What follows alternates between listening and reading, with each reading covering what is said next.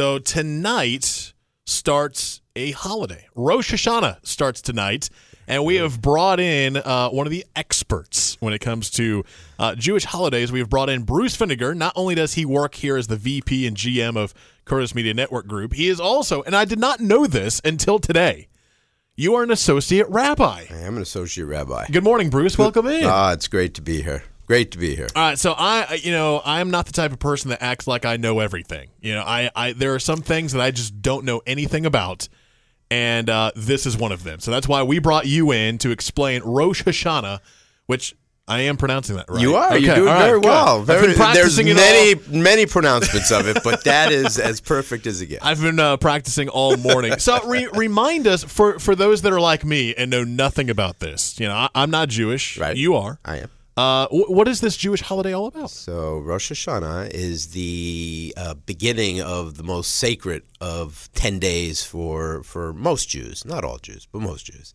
It is considered the head of year. That is what Rosh Hashanah means. Head of year. Head of year. It's the beginning month in the Jewish calendar. And remember the Jewish calendar. So this is actually where it would be New Year's this year in America, 2024, and we'll all be celebrating. It's actually Hebrew year 5784.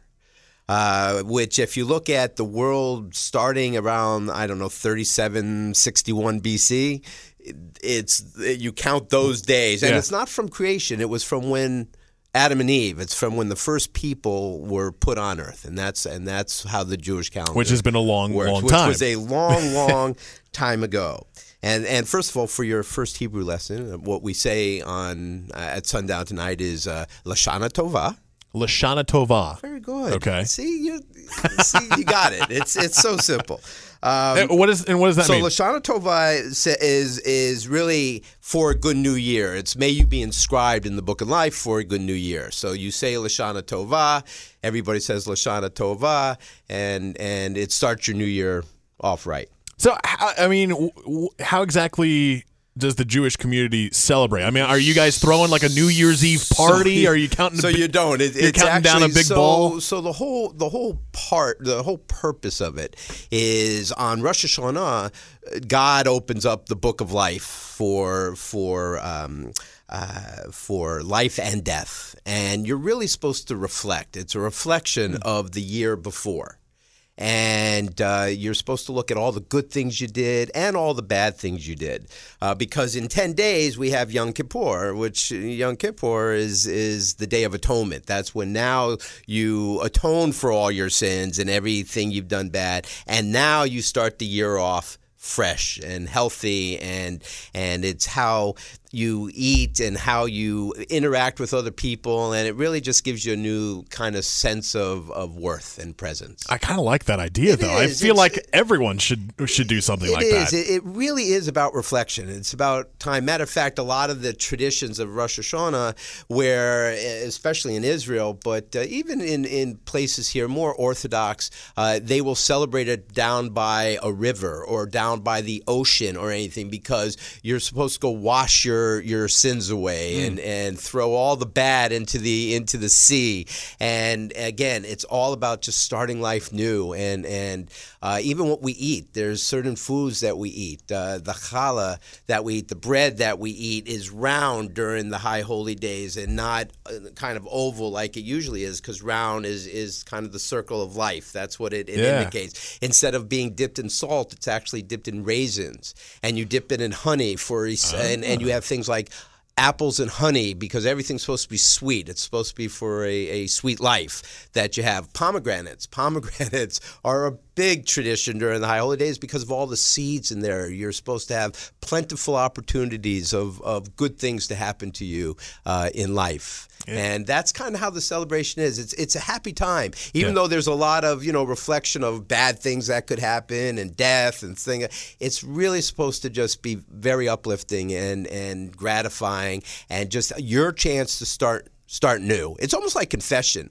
Yeah. in Christianity. It's like, I could do about near anything. I go confess it. I'm good now. I'm same thing. Just make it into the 10-day holiday. holiday. Days. Exactly right. Exactly. Bruce, how long have you been an associate rabbi? So how did you become a rabbi? So I've been an associate rabbi for about 10 years now.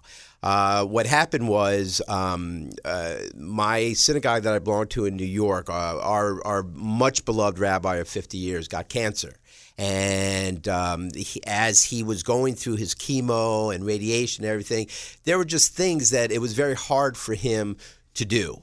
He couldn't do a full service. He'd get very tired and things like that, especially during the high holy days or bar mitzvahs or things which you tend to be very active, and he couldn't be. Yeah. So the URJ, which is the Union of Reform Judaism, which is a big organization, has these week-long courses for people to take where the only difference is you're not ordained, but you speak Hebrew and you learn all the traditions and you learn all. You could do any service you want, like we were talking about. You can do bar mitzvahs, you could do weddings, you can do bris. Again, you can't perform a bris, but you could surely officiate a bris. And so I did this for him so I could help him. I was president of the synagogue, so I could help him when he needed the help, and it just kind of morphed into that. I really kind of enjoyed it. It was a lot of fun, and you just do a lot of good things.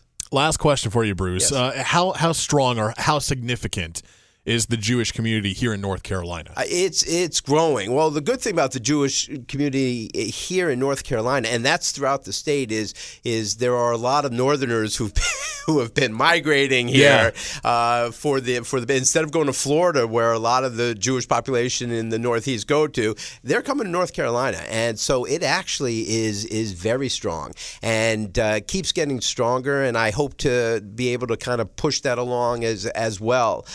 Very inclusive, Reform Jews we really do include everybody and want it. It's about God and it's about what's inside of you, and that's a strong movement. And I feel it. I've only been here 5 months, and I feel it quite a bit. It's been beautiful. It really has been. Associate Rabbi and also the VP and GM of Curtis Media Network Group here, Bruce Feniger, talking about Rosh Hashanah. Very good. Which starts tonight. Excellent. Hashanah Tovah, my friend. Hashanah Tovah. There we go. Now I can speak Hebrew. I like it. Bruce, thanks so much. Anytime.